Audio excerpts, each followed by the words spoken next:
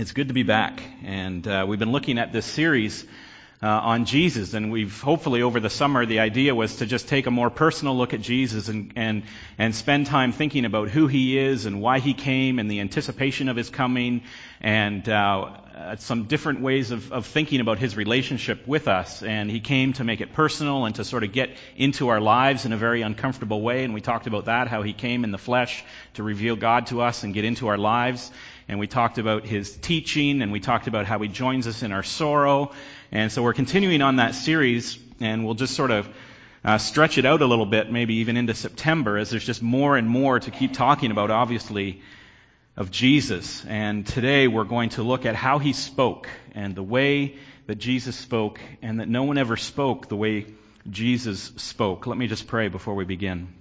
Father God, I just pray this morning that You would once again draw people to the beauty of Your Son, that as we look into Your Scripture, that it accomplishes its purpose of revealing Your Son to us, that from Genesis to Revelation, there has been one purpose: to show us Your love as it's expressed through Jesus, His coming, His teaching, His life, His actions, and ultimately His death and His glorious resurrection. And all of Your Scripture is to reveal how gorgeous and how beautiful and how amazing He is and should be to us. And so we pray, and I pray, that our eyes would be opened to who Jesus is and how good You are and Your love for us shown through Him. We pray this in Jesus' name. Amen. So, words are interesting, and people who speak words for a living are interesting because words themselves tend to be divisive. And you can think of, especially when you think of people who sort of use words for a living and sort of have to take a stand on words, you think often maybe of politicians. And so when you look at the U.S. and Canada both entering into federal elections, the candidates are sort of out in full force, and the journalists are on red alert for sound bites, and the debates are all scheduled and all televised, and everybody, the nations, are looking at and hanging on the words of these very important people. And they're honing in with incredible precision on every turn of phrase. Every single word that is being spoken by every candidate is being analyzed as to what it means and where they stand on it, and then how that would affect the outcome of the election or whatever. And we listen to these people speak and we hear their words, whether it's, Justin Trudeau is one of these people that is speaking, and every word that he said is being picked apart and analyzed, and people are divided on Justin Trudeau, whether he's ready or not ready, and whether he smokes weed or doesn't smoke weed or approves of it or whatever it is. Everything he says is being analyzed and being picked apart. Or maybe it's Stephen Harper, just under the microscope, and it's very divisive. The who he is and the things he says and the way he governs can be very divisive. People are either for him or against him, and we get very polarized views. Or if you want a little more entertainment, you could go across the border and think of Donald Trump. You want to talk about a guy whose words are being, well, you don't even have to get a microscope out to know where Donald stands on things. I mean, he'll just tell you. But the words that people say and who they are can be divisive. They are divisive. The reality is, when people speak on a topic, you're either for them or against them. In a business meeting, you're either speaking for the motion or against the motion. You're either on the defense or you're on the prosecution. When you're voting in a trial, it's either guilty or not guilty. There's no middle ground. I mean, the reality is, you have to land somewhere when people and these situations arise and they speak these words. And there's another man who spoke, and he wasn't a politician, and he wasn't a business multimillionaire, and he was not a news journalist or a media commentator. He was a poor man from the backcountry region of Galilee. And he walked on these dusty roads and he spoke, but his words, Jesus' words, were no less divisive. His words and their clarity and their authenticity and their power and the audacious claims that he made and their truth they didn't cut along political lines, and they didn't cut along ethnic lines or national lines or even across social class lines. The words of Jesus cut right through the human heart and left the world with no choice but to choose. Jesus came to speak the words of God, and no one ever spoke the way this man spoke. And Jesus, by his plan, and by the nature of who he claimed to be and who he was and how he spoke, left no middle ground. You were either for him or against them. And the sort of modern notions of people sort of thinking Jesus was a nice guy or a good teacher or a wise man that you could follow and just sort of be a fan of but not a follower, that notion would be completely foreign to the contemporaries of Jesus. In Israel, in Palestine, in the Roman Empire, Jesus could not just be a nice guy and a wise teacher because of the things he said and the way he spoke. Who he was and how he spoke forced people into a division. And our text today, we look at John 7, 40 to 52. If you want to turn there, I'll also have it up on the screen. But the context here is Jesus is now speaking and preaching openly. He had not wanted to go up to the feast in Jerusalem, even though his brothers very sarcastically encouraged him to go out there and be exposed. So I think they were hoping he would get arrested because they didn't believe in him.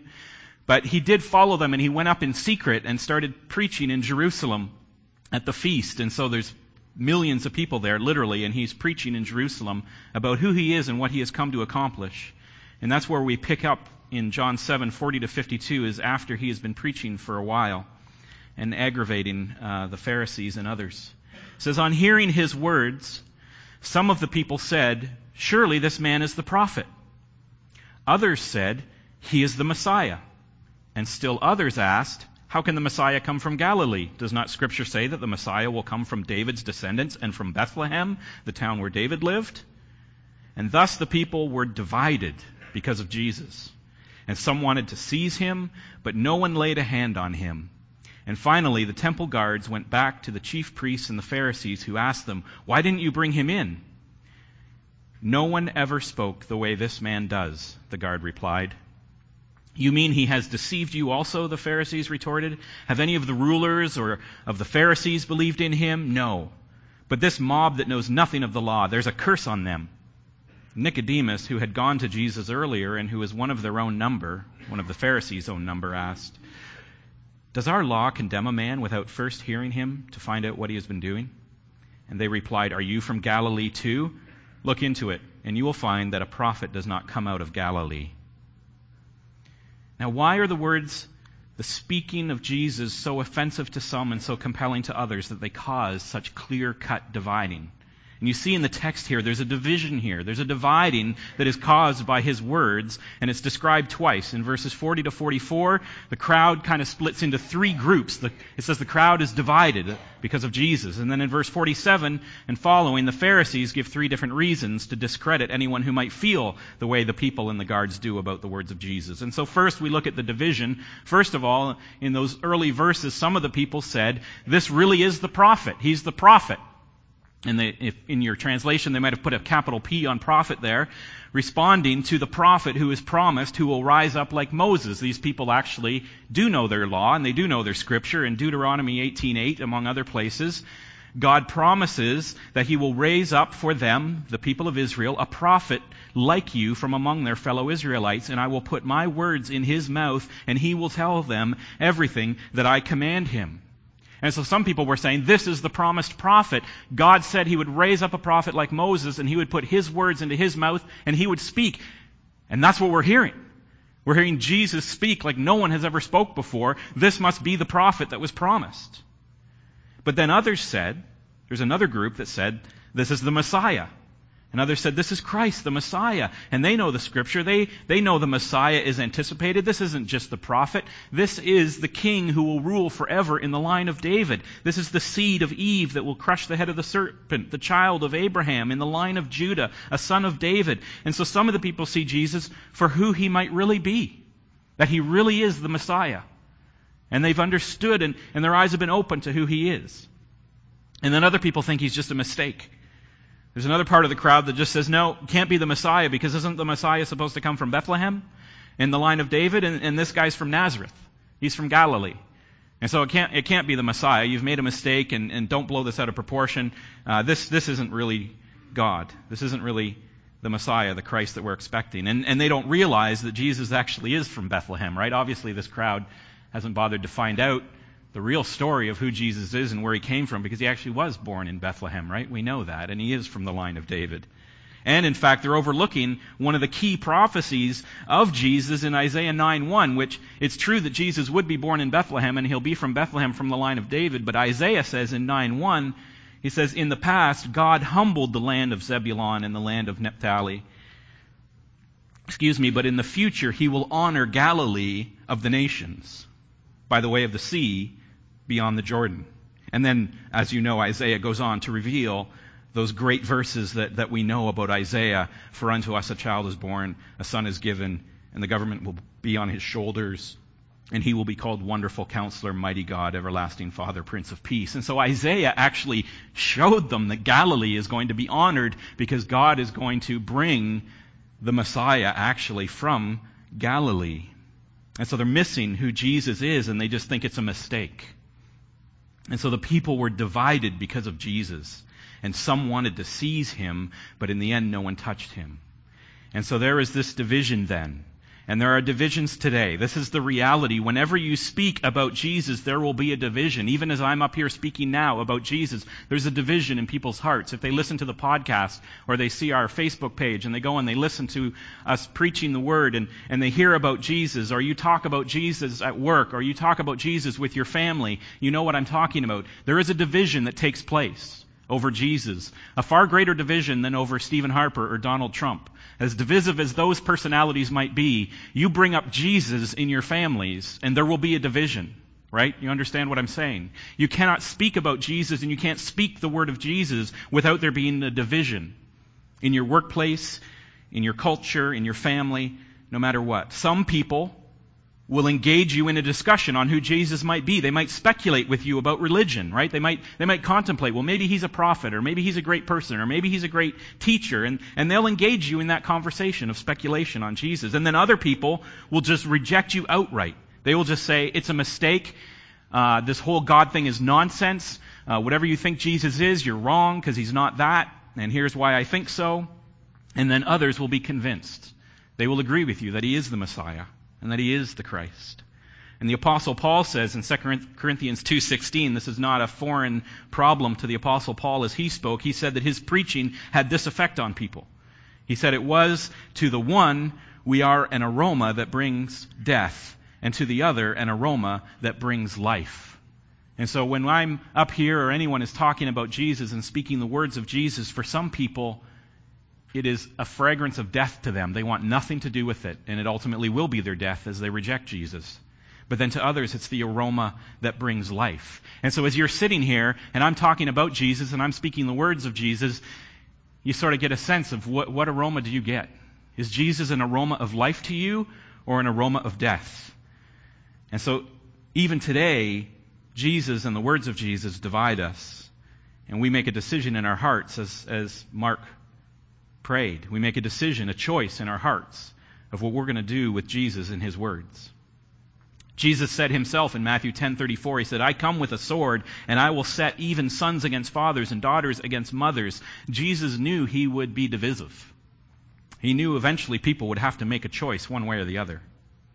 And so that's the division of the people. There's sort of those three groups. Some confused about who he is, some not sure, maybe he's a nice guy, a prophet or something, others that recognized him as the Messiah, and then others attacking the claim that he's a Messiah and trying to dismiss it and dismiss him. But then there's another group that's divided from Jesus, and it's the Pharisees. And John goes on, and he's going to allow the Pharisees to speak and have their opinion in this matter as well. And just prior to our text here, in verse 32, the Pharisees had discovered that Jesus had come up secretly to Jerusalem. He started to preach. They knew he was about, and they sent out the temple guards to go and arrest him. And that's why the guards were there. They were there supposed to arrest Jesus and bring him to the Pharisees, because they knew the things that he was teaching and saying. And so as Jesus is speaking at this place in the crowd, you can imagine it, there's thousands of people there, and he's preaching, and the guards are trying to make their way through the crowd to him. And so they're hearing him teach as they're trying to get to him, and they're hearing what other people are saying about him. And so as they are coming to get him, he's still talking, and they are caught up in this division of the people, that some wanted to arrest him, and some wanted to seize him, and some didn't, and in the end Jesus gets away, and they don't get their hands on him. And so the guards go back and they report to the Pharisees who sent them. And the Pharisees ask, why didn't you bring Jesus? And their answer is the fulcrum of what this division turns on, of what divides people. And their response is in verse 46, the officers answered, no one ever spoke the way this man does. Now, this is really interesting. It's interesting. Why would they answer like that? The Bible's so amazing to read, not just for what it says, but sometimes just for what it doesn't say, or what it says that is very odd of what you would expect it to say. So when you're reading that, you think, why would the guards come back and say to their bosses, why didn't you arrest him? Well, nobody ever spoke as this man spoke. It's like, well, they could have said, hey, it's the Feast of Booths out there. The city is like crazy. It's volatile. There's street corner preachers everywhere. And if we start arresting them, then we could start a riot or something. I mean, isn't that sound like a better excuse if you're coming back empty-handed as a guard? We just felt in the situation, we assessed the situation, and we felt it was better that we just leave them alone. There's a better time we can get them. Or they even could have just made an excuse. It's like, it's really crowded. There's thousands of people. We tried so hard. We put up this, we put a cordon around them, and we were closing in on them, but somehow we just slipped away in the crowd. Could have just done that. But instead, they come back and very honestly say, yeah, nobody ever spoke like this guy did. We've never heard anyone teach the way he teaches. And so we let him go, basically. It's what we did. It's amazing that that's their answer. But that's what John records. And he's letting the Pharisees now speak in order to allow the Pharisees, I think, to incriminate themselves. The saying goes, it's better to remain silent and let people think you are a fool than to open your mouth and prove it. And the Pharisees, I think John lets the Pharisees open their mouth here and prove where they stand on Jesus. So in response to the guards, they first say, you mean he has deceived you also? Have any of the rulers of the Pharisees believed in him? No. And so the first suggestion is that anybody who would be stupid enough to believe these teachings or follow this man for Jesus who he is, they must be deceived. That's their first answer. They're deceived. They're fools. They're tricked. But I think as you read this, you realize the irony of who's actually deceived here. It's the Pharisees who are deceived. They're the ones putting their foot in their mouth here. But then they go on to say, but this mob knows nothing of the law. There's a curse on them. So they say the people of Israel don't know the law, but clearly they do from what they were saying. Many of them did know. They were expecting the prophet, and they were expecting the Messiah. And they're cursed. I mean, this is crazy, right? So clearly they have to be cursed in order to be swayed by the person and the teaching of Jesus. Right? Because if they believe something different than me, then clearly they're cursed. Right? This is what it's like. It's like a pastor getting up and saying, if you don't believe what I'm saying, then you're cursed. You're clearly either deceived or cursed. This is what the Pharisees are saying. But who's really cursed? And then finally Nicodemus speaks, who's one of the Pharisees, and as you know, met with Jesus in John chapter 3. He meets with Jesus privately because he's compelled by the teaching of Jesus. And he meets with Jesus to learn more about him and how he speaks. And he speaks up in his defense, and Nicodemus reminds the other Pharisees that the law, which supposedly they know, actually allows a man to speak and be heard before he is being condemned. But they attack Nicodemus, and their third reason why they think anybody could possibly believe in Jesus is that they're biased. He says, are you from Galilee too? Like, are you one of his friends? Are you one of his clansmen? Are you one of these, hick country boys from Galilee? Is that why you're sticking up for him? Because if you look into it, you'll find that a prophet doesn't come out of Galilee. And so you're either deceived, cursed, or biased. That's the only reasons the Pharisees can come up with as to why you might listen to Jesus or defend him. And so the Pharisees say these things, and they apply them to other people, when in fact all those things apply to them, not to believers. And all of this still hinges on that amazing statement of the guards that no one has ever spoken as this man does. And so it begs the question, how did Jesus speak? And so very quickly, with a little bit of time remaining here, we want to look into what was it about the words of Jesus? How was it that he was speaking that had this effect? That this would be the excuse of the guards, that this would be the divisive nature of Jesus, that this would be the way that people responded to him. How was he speaking? Well, we could look at, and I'm not going to today, we could look at his wisdom, the Sermon on the Mount, and the way that he spoke of the law, and the things that he said that were simply wise beyond people's understanding. Or we could talk about his clarity, his explanation of the law, his correction of the Pharisees when they misunderstood what the law meant and what the law really meant, and his clarification of how the law was to instruct us to an understanding of God and who he was. We could talk about his clarity. We could talk about the penetration of his words, and we talked a little bit a couple of weeks ago about the woman at the well and how she's there just drawing water, and this man comes up for a drink, and all of a sudden he's talking to her about her 4 past husbands and relationships and the man she's living with now, and he's just penetrating right to the heart of her problems and her sorrow and her need. And so he penetrates. Or you could talk about the rich young ruler who comes and says he's keeping the law. What must I do more? And he penetrates immediately with a single sentence. Oh, just sell everything that you have and follow me. And he goes right to the heart with his teaching of the issue with that rich young ruler, the penetration of his words. Or you could talk about the power of his words, his wisdom, his clarity, his penetration, the power. He's casting out demons.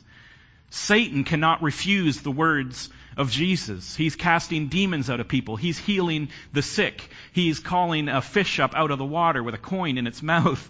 He is casting nets on one side of the boat, and he speaks and things happen because of the power of Jesus' words. And so you could talk about that, and you would take his wisdom and his clarity and his penetration and his power, and it would be totally normal for people to say, nobody talks like this guy talks. We've never seen this before. He cures leprosy. We have not seen that in the history of Israel, the curing of leprosy. But it's not just those things. Even more critically, it's what Jesus says about himself. And so he claims things that no one else can possibly claim, that leaves you no wiggle room to decide what you believe about Jesus. First of all, he claims to be God. He says, I'm telling you this. I'm telling you about Judas' betrayal before it takes place, that when it does take place, you may believe that I am he. Or literally, that I am. I tell you the future, he says, to show you that I am the incarnation. I am God. I'm the God of the Old Testament who identifies himself in Exodus as I am. He says, tell them I am sent you. Or as he says later in John, he says, I and the Father are one. Jesus claims to be God. No one speaks like that he is God in the flesh. He claims to exist before he was born. He says, Jesus said to them, truly, truly, I say to you, before Abraham was, I am. And so he claims not only to have existed before he was born, but that he existed as I am, as God. He claims to be the only way to God. He says, I am the way, the truth, and the life, and no one comes to the Father except through me. I am the light of the world. Whoever follows me will not walk in darkness, but will have the light of life. He's the way, the truth, the life, the light. And if we don't believe in him, he says we remain in darkness forever. He comes and says, you can only get to the Father through me. I'm the only way. He claims to be the bread and the water that impart eternal life. He says, I am the bread of life. Whoever comes to me shall not hunger, and whoever believes in me shall never thirst. Whoever drinks of the water that I give him will never be thirsty again. He says, my sheep hear my voice, and I know them, and they follow me, and I give them eternal life, and they will never perish, and no one will snatch them out of my hand. He makes these audacious claims. He's God. He existed before he was born. He's the only way to God. He's the bread and water of life. He says he has the authority to forgive sin. The Pharisees rebuke Jesus for the way that he is teaching, and they say, why does this fellow talk like that? He's blaspheming. Who can forgive sins but God alone? And so Jesus puts on a demonstration not only of his power, but authority in healing the paralytic man and saying, but I want you to know that the Son of Man has authority on earth to forgive sins. Because he said, what's easier, for me to say your sins are forgiven, or to say to this man, rise and walk? So there's no wiggle room here. Jesus is not fooling around about what he's claiming to do. And so people who say, oh, Jesus never said that, or Jesus never claimed those things, or those people are putting words in his mouth. That's a totally modern phenomenon, okay? Nobody in Jesus' time had any doubt about what he was saying. The Pharisees wanted to kill him for a very good reason, because he was saying he was God. He was the only way to God. He existed before he was born. He was the I am. He had the authority to forgive sin. And he claims to be the one who raises people from the dead at the end of history. He says, I am the resurrection and the life, and whoever believes in me, though he die, yet shall he live.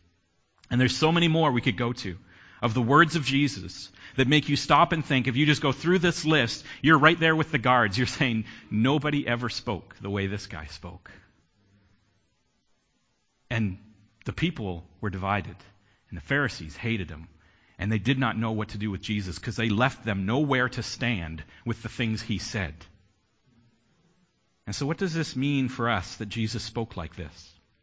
Well, the sort of classic explanation of it comes from, if you grew up in the 20th century, from C.S. Lewis. He's the author of the Narnia series, The Lion, the Witch, and the Wardrobe.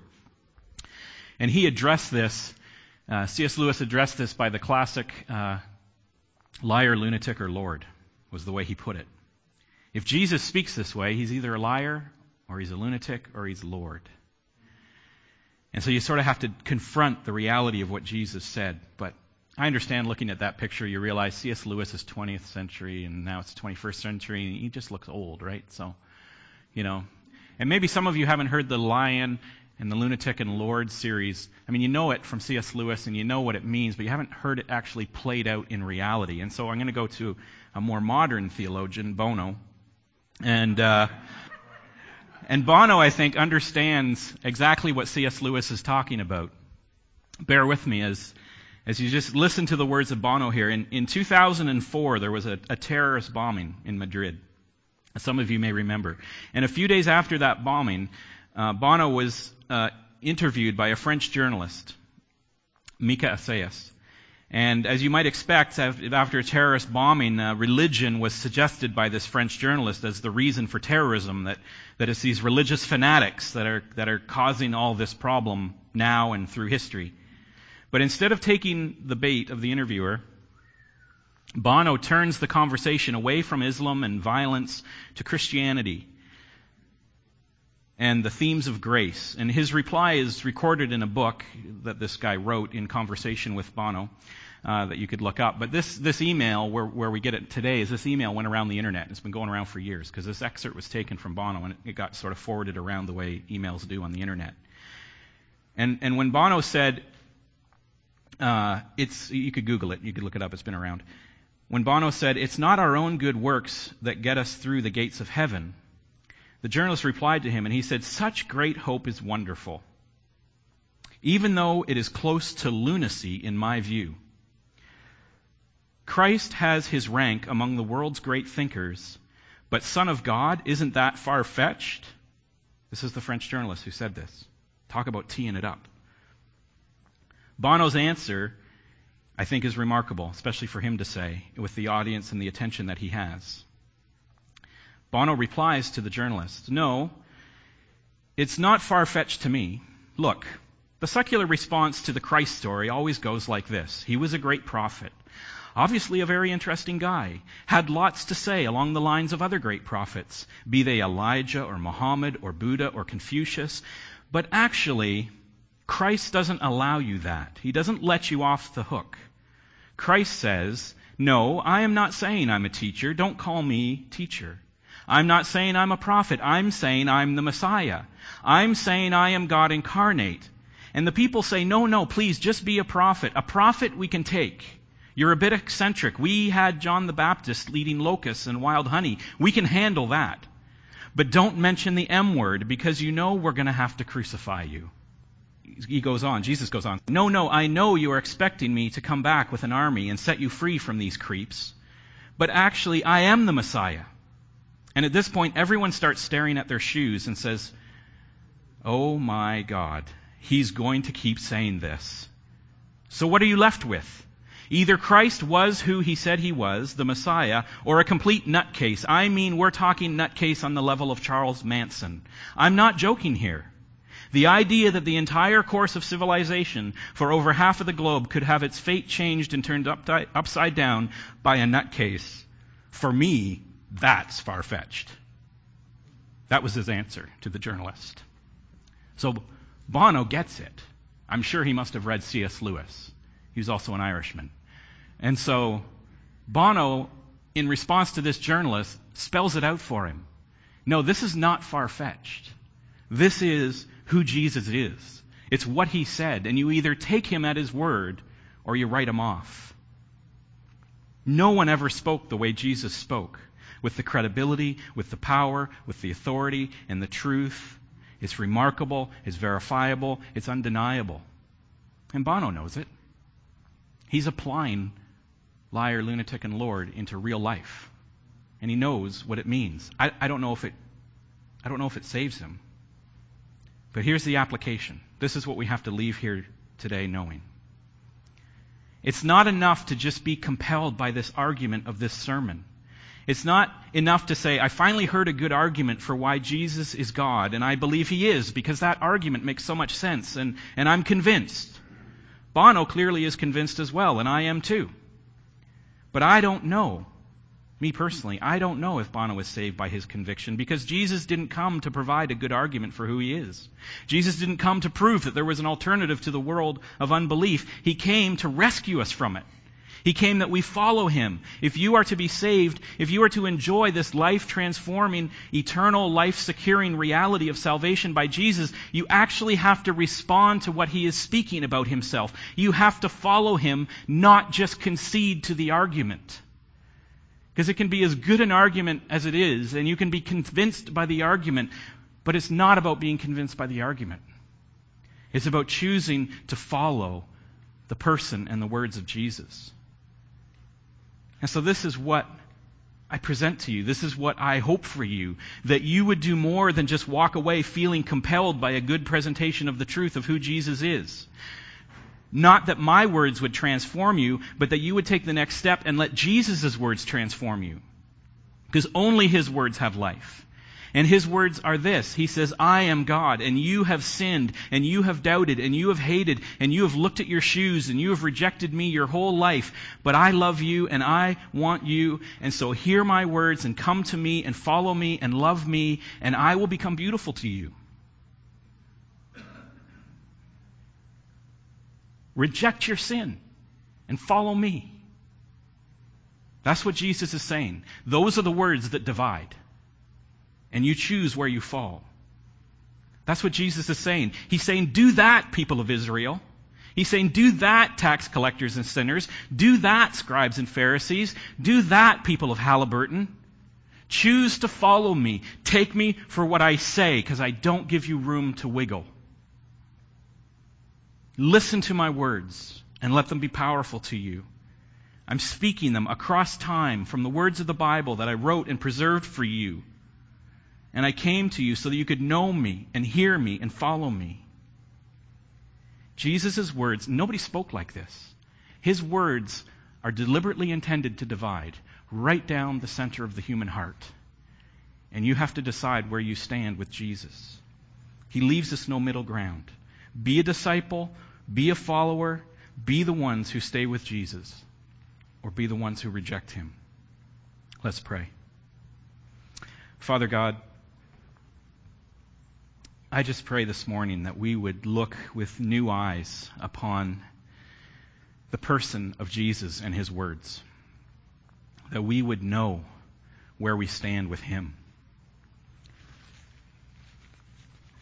And Father, it's there for us. The convincing argument is there. Jesus left us no room to wiggle. And so we can be convinced by the argument, but I know that that's not enough. I thank you that there's a convincing argument. But I know then that we have to actually follow. Lots of people are convinced, but they still don't follow. And so, Lord, that takes your Holy Spirit. So I pray that your Holy Spirit would be moving in people's hearts, that they would see Jesus again, maybe for the 500th time for how beautiful he is, but I pray especially for people who are seeing Jesus for the first time for how beautiful he is. That he spoke like no one else, that he taught like no one else, that he made claims about himself that no one else could make, that he came to put us in a place where we had to make a decision. And so, Lord, I pray that decision would be made, start being made even this morning. Father God, you are so good that you would leave us this choice, and yet you would draw us by your word and draw us by your love. And so if there are any here this morning, Lord, that are feeling drawn, they are not here by accident. They are here because you wanted them here this morning. This sermon is not by accident. It's the sermon you wanted preached. And if their hearts are feeling drawn, that is not a coincidence. It's because you're drawing them. And so, Lord, I pray that they would be drawn and that they would make a decision to follow you. Not just be convinced, but to follow you, to turn away from their sin, to give up the fight, to stop rebelling, and just follow you and let you love them. Father God, I pray that in the name of Jesus. Amen.